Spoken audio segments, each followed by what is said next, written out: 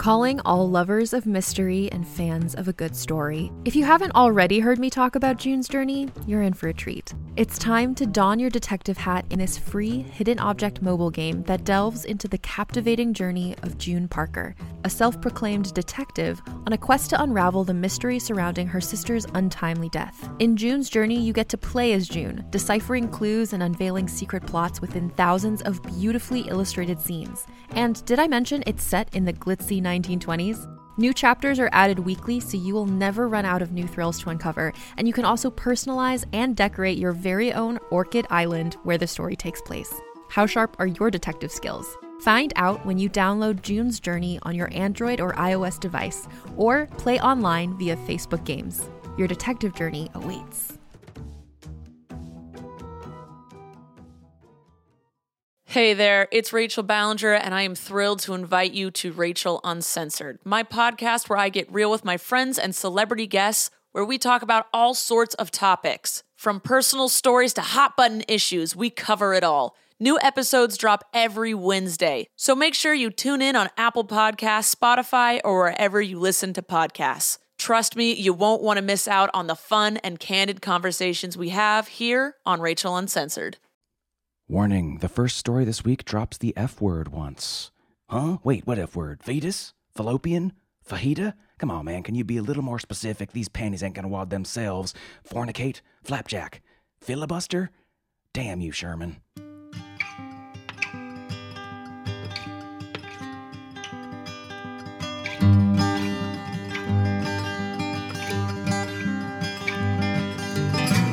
Hello and welcome to the Drabblecast, episode 187. The Drabblecast is a weekly flash fiction audio magazine that brings strange stories by strange authors to strange listeners, such as yourself. I'm your host, Norm Sherman. Doubleheader special for you weirdos this week. That's 2 different flash stories by one awesome writer. In this case, the Hugo-nominated author, publisher, cognitive psychologist, and noted Klingon language expert, Lawrence M. Schoen. But first, before we dive into whimsical worlds of fancy, let's take a look at some real news of some real things happening in the real world, with a little segment we call Drabble News. Check this. From our ridiculous reporting rivals, Fox News, a Veterans Day special. The Russian military has begun rapidly augmenting their forces with enormous blow-up weaponry. I'm not making this up. From inflatable tanks to entire freaking decoy radio stations, Moscow's going with the rubber and hot air variety of things. And hey, why the hell not? Easier to transport, easier to deploy, they look great, they're vastly cheaper than the real deal, and you could even make a little cash on the side by renting them out to kids' parties as inflatable fun jumps. Weapons activated. It's fun to obey the machine. The weapons deceptively start off as large plastic sheets shipped in a black duffel bag. Then, with the assistance of little other than an air pump, an entire tank can take form in a matter of seconds, ready to roll out with just a push. According to the article in the Russian Times, Rusbal, the private Russian company that makes these things, makes inflatable S-300 missiles, T-80 and T-72 tanks, and Su-27 and MiG-31 fighter jets, all life-sized and ready to be used to create entire fake military bases. The U.S., of course, never really being one to be outdone by the Ruskies, is responding in the only way it knows how. As Commander-in-Chief, I will never hesitate to defend this nation. But I will only send our troops into harm's way with a clear mission and a sacred commitment to give them the equipment they need in battle. Nerf. Face it, you're either on one end of a Nerf weapon or the other. You better think about getting yourself a bow and arrow or a XM320 grenade launcher or a Nerf missile storm or a 12-gauge modular accessory shotgun or an arrow storm. Or a very good M110 semi-automatic sniper system. Don't you get it? It's Nerf or nothing. Yes, indeed, young Devon Sawa, it is Nerf or nothing. These vehicles and machinery are cheaper to make, easier to produce in bulk, and look okay on the outside. And you folks thought it was the American government that bought out General Motors. Zing. fake is the new real, Washington. Don't you keep up with the Kardashians? Oh, those prodigious, maddening orbs, those titties of night shadow, those slippery, swollen shoggoths from outside of space and time. You ought to be keeping up with them. The real world is not so rational as on paper. Oh, is that so, Mr. President? Well, try telling that to Japan and North Korea, which are quickly following suit with their origami warheads and tanks and swans. They really love making those swans for some reason. Isn't it just a matter of time before our global conflicts begin to look a little like this? Thank you, Norm. This is another irritating, narcissistic, silver-haired douchebag reporter filling in for Anderson Cooper, who's out sick. I'm here in the fens of Sargath, where tensions between Russian, North Korean, and NATO forces are rising high. Prepare to die and give up your gold. Hit, -1. Hit, -1. 1절에서 7절까지 말씀을 한 절씩. Oh, defract, shield of ancestors. Hit, -1, hit, -1. Lightning bolt. Hey now, water elemental, +4 dexterity, hit, -1, fireball. Oh, Blood of Minotaur. -1, hit, Blood hit. of Minotaur, not fireball. I summoned a fireball, Kim Jong. Stop it. I summon Ragnarok. You broke my psychic arrow. Oh, come on, Putin. That's a pool noodle. I'll get you a new one. Blood of Minotaur. -1 hit. God, shut up with your Minotaur. God. Seriously, it doesn't count. Be all that your character can be in the Army. Uncle Sam's looking for a few good LARPers, people. Time to enlist. Because face it, you're either on one side of a Nerf weapon or the other. That's Euclidean physics, and that's the news. Time for a 100-word story. This week's Drabble is called Breaking News, a hard-boiled detective story, and it comes to us from Kelly Zanfordino. By day, Kelly's a strategy consultant, helping organizations make the most of their human capital investment. By night, she's a warm lap upon which her cat Ivan reclines upon while she writes fiction.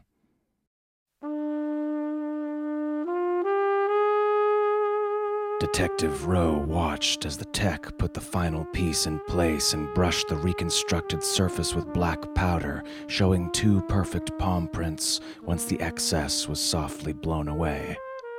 Rowe shook his head. I'll do my preliminary report. Rowe stood in Captain Oval's office. The captain finished the report, took off his glasses, and rubbed his face with both hands. You sure about this? He asked. Positive, said Rowe. I'll call a press conference, said Oval. Captain Oval looked out on the crowd. Ladies and gentlemen, the captain began. We have confirmation that Humpty Dumpty was pushed.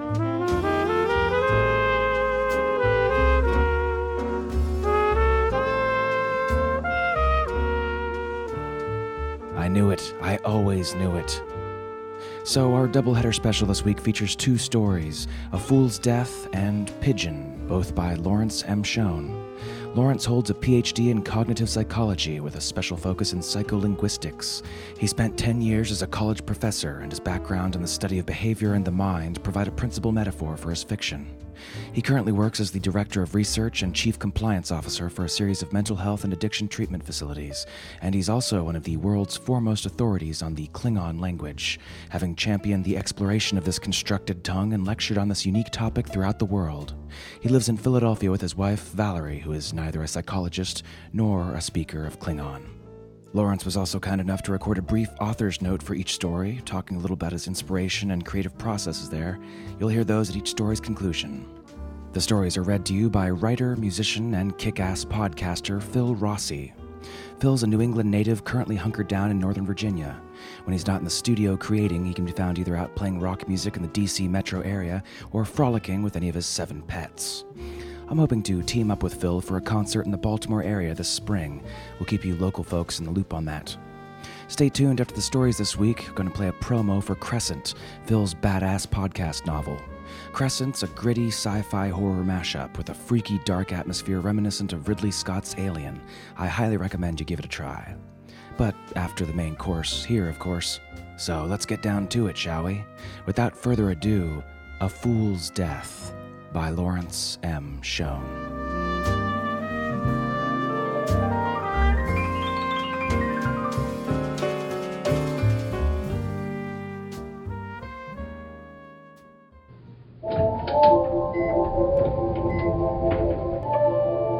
The escalator ascends, carting our entire troop up the side of the volcano, each of its 10,000 grooved steps carved from local obsidian.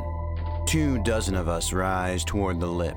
Half are technicians, heavy with heat-resistant gear. The other half are gophers and interns and personal assistants to the executives already at the top.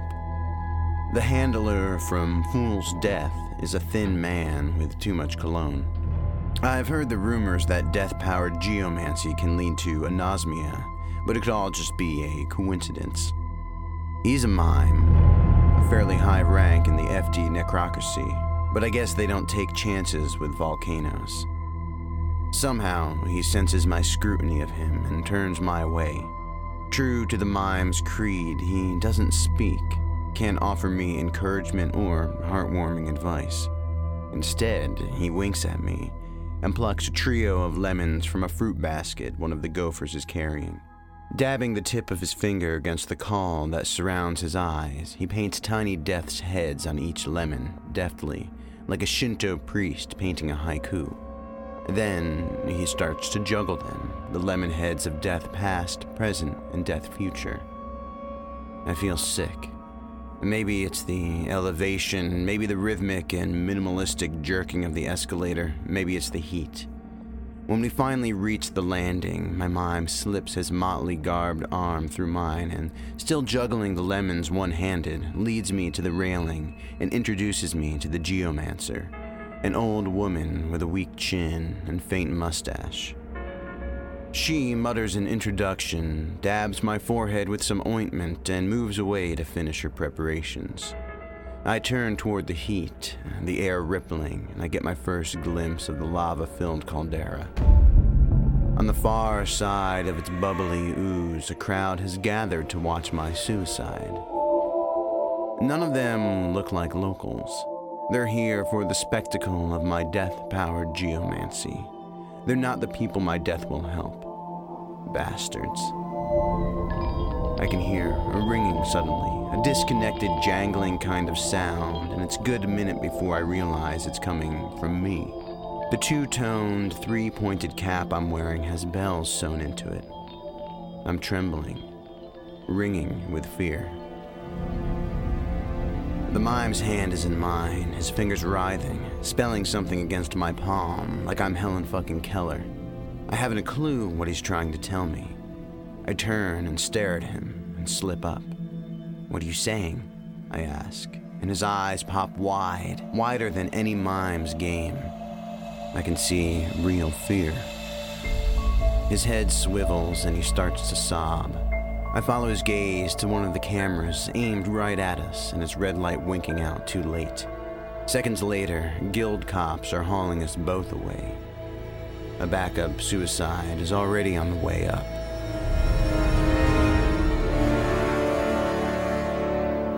Hours later, my handler's been iced, indicted on 4 different counts of verbal, non-oral variety, communication while on duty as a mime.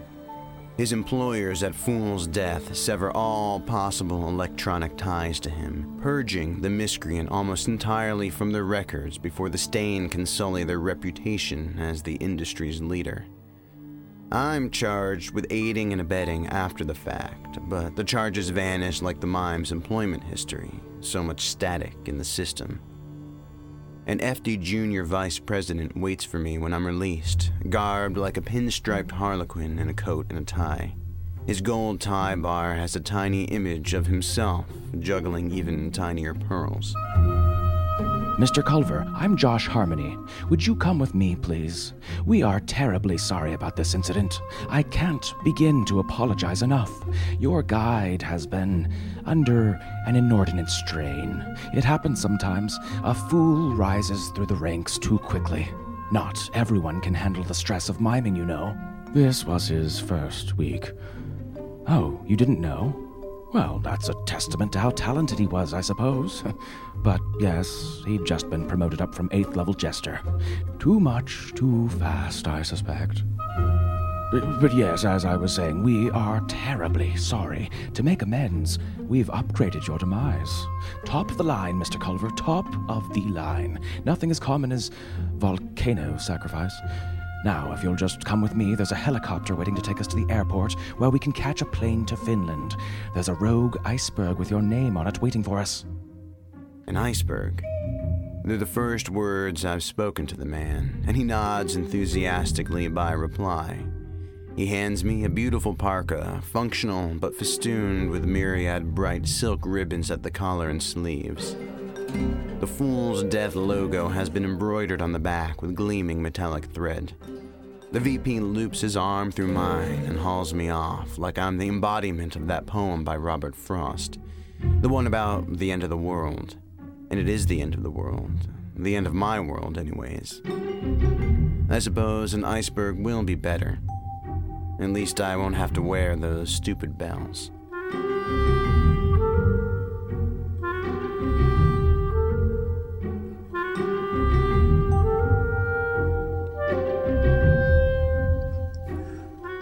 A Fool's Death actually didn't start out as a story. It was a writing exercise I was doing with another author from a workshop I'm in, Kathy Petrini, author of more than 24 YA books, Sweet Valley High, Sweet Valley College. I think she even wrote Nancy Drew, and a phenomenal author. And yet she's never been able to write short fiction. And we had a project we wanted to work on together. And to get her in the mood for writing short fiction, we made up a list of, I think, 6 random words, things like escalator and juggler and so forth. And each had the assignment to write a short story using all of those words. I wrote A Fool's Death, and then the project sort of stalled and it didn't really go anywhere. And there I was with this writing exercise, and I just sort of, on a whim, sent it off to the editor at Abyss and Apex, who snapped it up. And that's kind of disconcerting, you know, as an author, you work and toil and revise and revise and revise again on other stories and send them out, and they come back, oh, well, this is nice, but it's not what we're looking for, and so forth. And this little writing exercise, sent off on a whim, sold to the first market it went to. So there you go. I'm not sure what to make of that, but your guess is as good as mine. I hope you enjoy the story.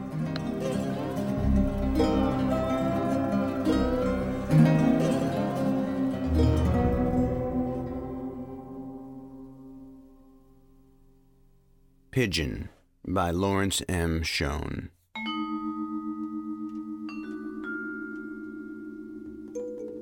Nathan glanced up at the clock when the alien entered his shop. It was just past noon, too early for aliens. He sighed. It was going to be one of those days. Within seconds of its arrival, the alien tightly pulled in its vicious blue facial tentacles to create the appearance of a handlebar mustache. A slimy blue mustache at that. It shuffled up to the front of the shop on dozens of its tiptoes and came to rest with its elbows on the counter, dropping a foot in height in the process. "Good day," said the alien in warm, rounded tones and a slight New England accent. "Good day," replied Nathan. He was born and raised in Los Angeles and so used to the comings and goings of aliens, at least as much as one can get used to the monsters that look like they came from a Lovecraft novel and sound like they come from Harvard. "I wish to purchase some fruit." "Fruit? Yes, I would like 2 apricots, an apple, a bunch of seedless grapes, and a coconut." "I'm sorry, sir, or ma'am, but this is a hardware store. We don't sell fruit." "Ah, I'm sorry," said the alien. "Perhaps you did not understand me. I will say it again in French. I wish to purchase some fruit. I should like a banana, a watermelon, an orange, and 2 nectarines. How much will that be, s'il vous plaît?" One end of its false mustache twitched, and it elongated a tentacle to reach into the folds of its satin robe and bring forth a credit stick. Okay, first, that's not French, you're still speaking English. And second, that's not what you asked for the first time. And third, this is still a hardware store and you can't get any fruit here. The alien set the credit stick down on the counter, leaning to one side as it raised up one of its elbows and used its dainty, tyrannosaur-like forelimbs to smooth its tentacle back into place. "This is most distressing," it said. "I had been informed that English was the preferred tongue in this location, but I am well prepared. I have mastered several dozen of your world's languages. I will try again in Arabic. I wish to purchase some fruit. I would like an avocado, 3 kumquats, a pound of strawberries, and a durian. That's to go." "Look, pal, I don't know what your problem is. Hell, I don't know what your species is, but this ain't a frickin' fruit stand. It's a hardware store, and you're not speaking Arabic. You're still talking to me in English. And you still don't know what it is you want fruit-wise because you've asked for something completely different once again." "You are a very, very rude clerk," said the alien. "I think I know when I'm speaking one of your myriad miserable languages, and I would appreciate it if you could manage to wait upon me with considerably less attitude. Now, you are apparently an extremely dense representative of your planet's allegedly dominant life form, so I will try again and speak more slowly in the native Cantonese of your ancestors. I wish to purchase some fruit. I should like a lemon, 2 grapefruit, some blackberries, and a pear, preferably a Bartlett if you have it." Nathan fumed. Cantonese-speaking ancestors? He was a blonde-haired, blue-eyed California native. What was it thinking? Aliens were just so thick-headed and superior. Sure, many of them were benevolent and shared their technological advances, but this one was dumb as a post. "Look, you're not getting it. I sell hardware, okay? Not food. You need some pipe fittings, I'm your man. You want to get some caulking, I've got you covered. Painting supplies, no problem, but it's all hardware, okay? No fruit." The alien's attempt at a mustache faded as it began twiddling its facial tendrils in a manner suggesting exasperation or the need to find a restroom. "I don't understand why you're being so difficult," it said. "I shall try once more, and this time perhaps I will have more luck with Hindustani. I wish to purchase some fruit." "Oh," Nathan said, slapping his palms on the counter. "Hindustani, of course, now I understand. Hold on, I have just what you need." He darted out from behind the counter, down one aisle of the store and up another, grabbing several items as he went. When he returned behind the counter, he began placing merchandise in front of the alien. "Tell me if I have this right. You want fruit, yes? Cantaloupe, 3 guavas, a pineapple, and a lime, right?" He pointed to the assortment on the countertop. A pipe wrench, 3 rolls of electrical tape, a dry cell battery, and a small bucket of spackle. The alien gave off a sudden odor, a not unpleasant combination of smoked meat and burning leaves. "Oh my, yes, that's it exactly. Thank you. Could you bag that up for me? And how much do I owe you for the fruit?" Nathan scanned each item, glanced at the total on his cash register, and moved the decimal points one place to the right. $126.40. He picked up the alien's credit stick, jammed one end into his register, and pulled it back out. "If you'll just confirm the purchase for me, you'll be all set." He stuffed the merchandise into a small plastic bag, eyed the heavy wrench, and double-bagged the whole order. The alien brought the credit stick up to its face, eyed the amount showing on the side in glowing numerals, and triggered acceptance of the transaction. Nathan's register made a pinging noise. "Thank you. You've been most helpful. Please accept my apologies if I seemed a bit tense before. As a visitor here myself, it's easy to forget how many different language communities coexist in Los Angeles. But be assured, I have several acquaintances whose command of Hindustani is almost as excellent as my own, and I shall encourage them to make all their purchases here. Good day." With its business complete, the alien turned on its many tippy toes and skittered out the door, clutching its bag of fruit. "Tourists," said Nathan, and went back to work.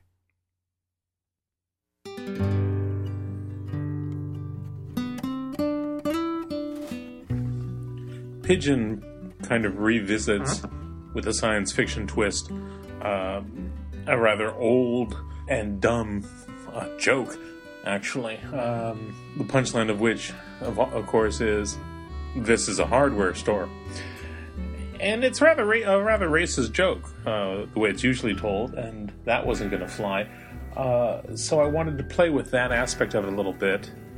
It's not a deep story, but I think it's a fun story. And it was a very popular thing for me to read at conventions for about a year. So it's had its run. Let me know what you think.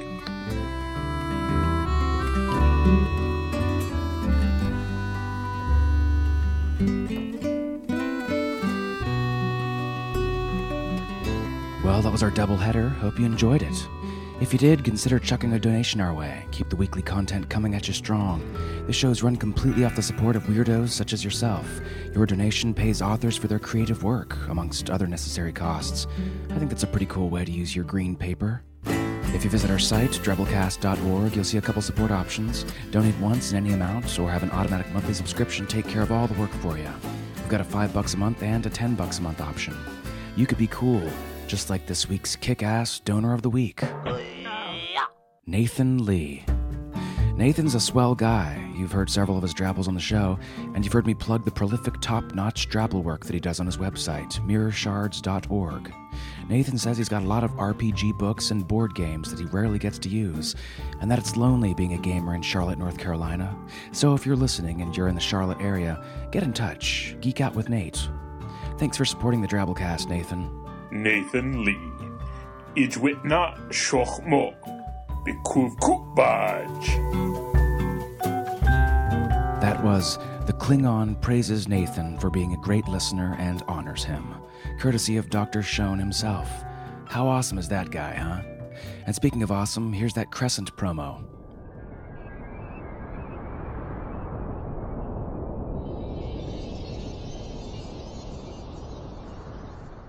The past never dies. It only sleeps.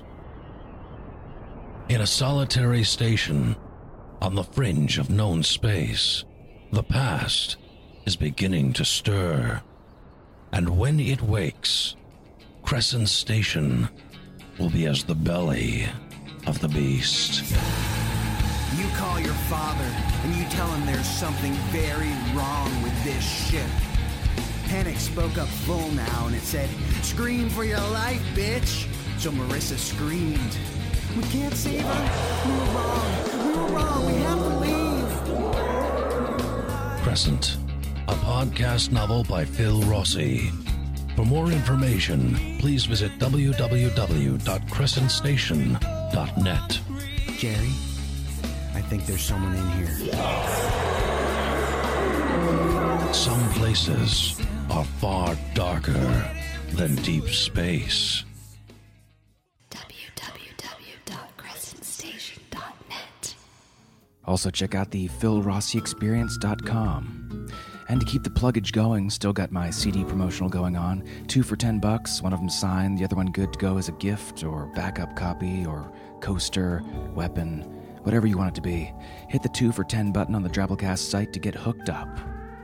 So, each week we pick a 100-character story, we call them twabbles, written by someone in our discussion forums as a weekly winner. We send it out on Twitter, read it on the show. This week's winner was written by Liz Pennies, and here it is.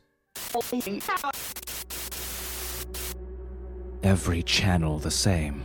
Nothing but people watching people watch the television. Reality shows had truly gone too far.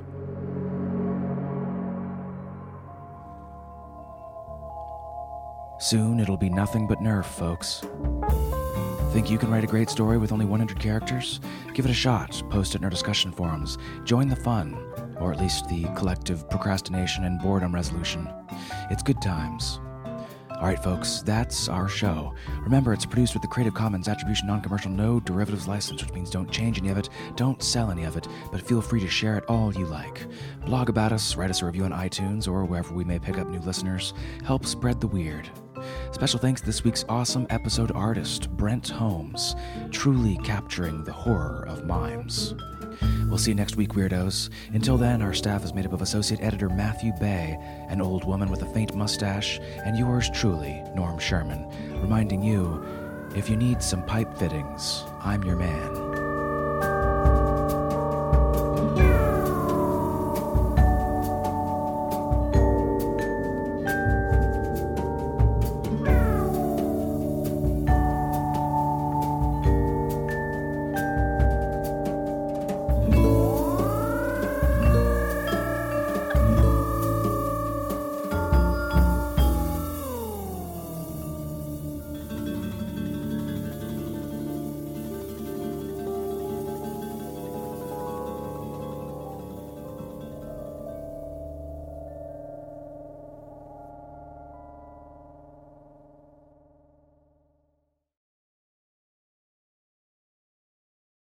Hey there, this is Justin Bartha. I made a funny new podcast, King of the Egg Cream. It has the greatest cast in the history of podcasts with actors like Louis Black. I'm torn by my feelings for two women. Bobby Cannavale. You can eat it, or if someone hits you, you can put it on your cut. Melanie Linsky. I wonder what these marvelous things are that look just like boiled chicken feet. Jason Ritter. I can break things and pick locks and kill people. Michael Stuhlbarg. The whole point is to inspire people that they should make themselves better. Ari Grainer. No, don't whet its appetite. What are you, an idiot? Me, Justin Bartha. That's not just any egg cream, that's a Lemke's special. And all narrated by the hilarious Richard Kind. This is the story of Harry Dalowitz and how he rose from nothing to become New York's King of the Egg Cream. So if you like funny true stories, come listen to King of the Egg Cream, available wherever you get your podcasts.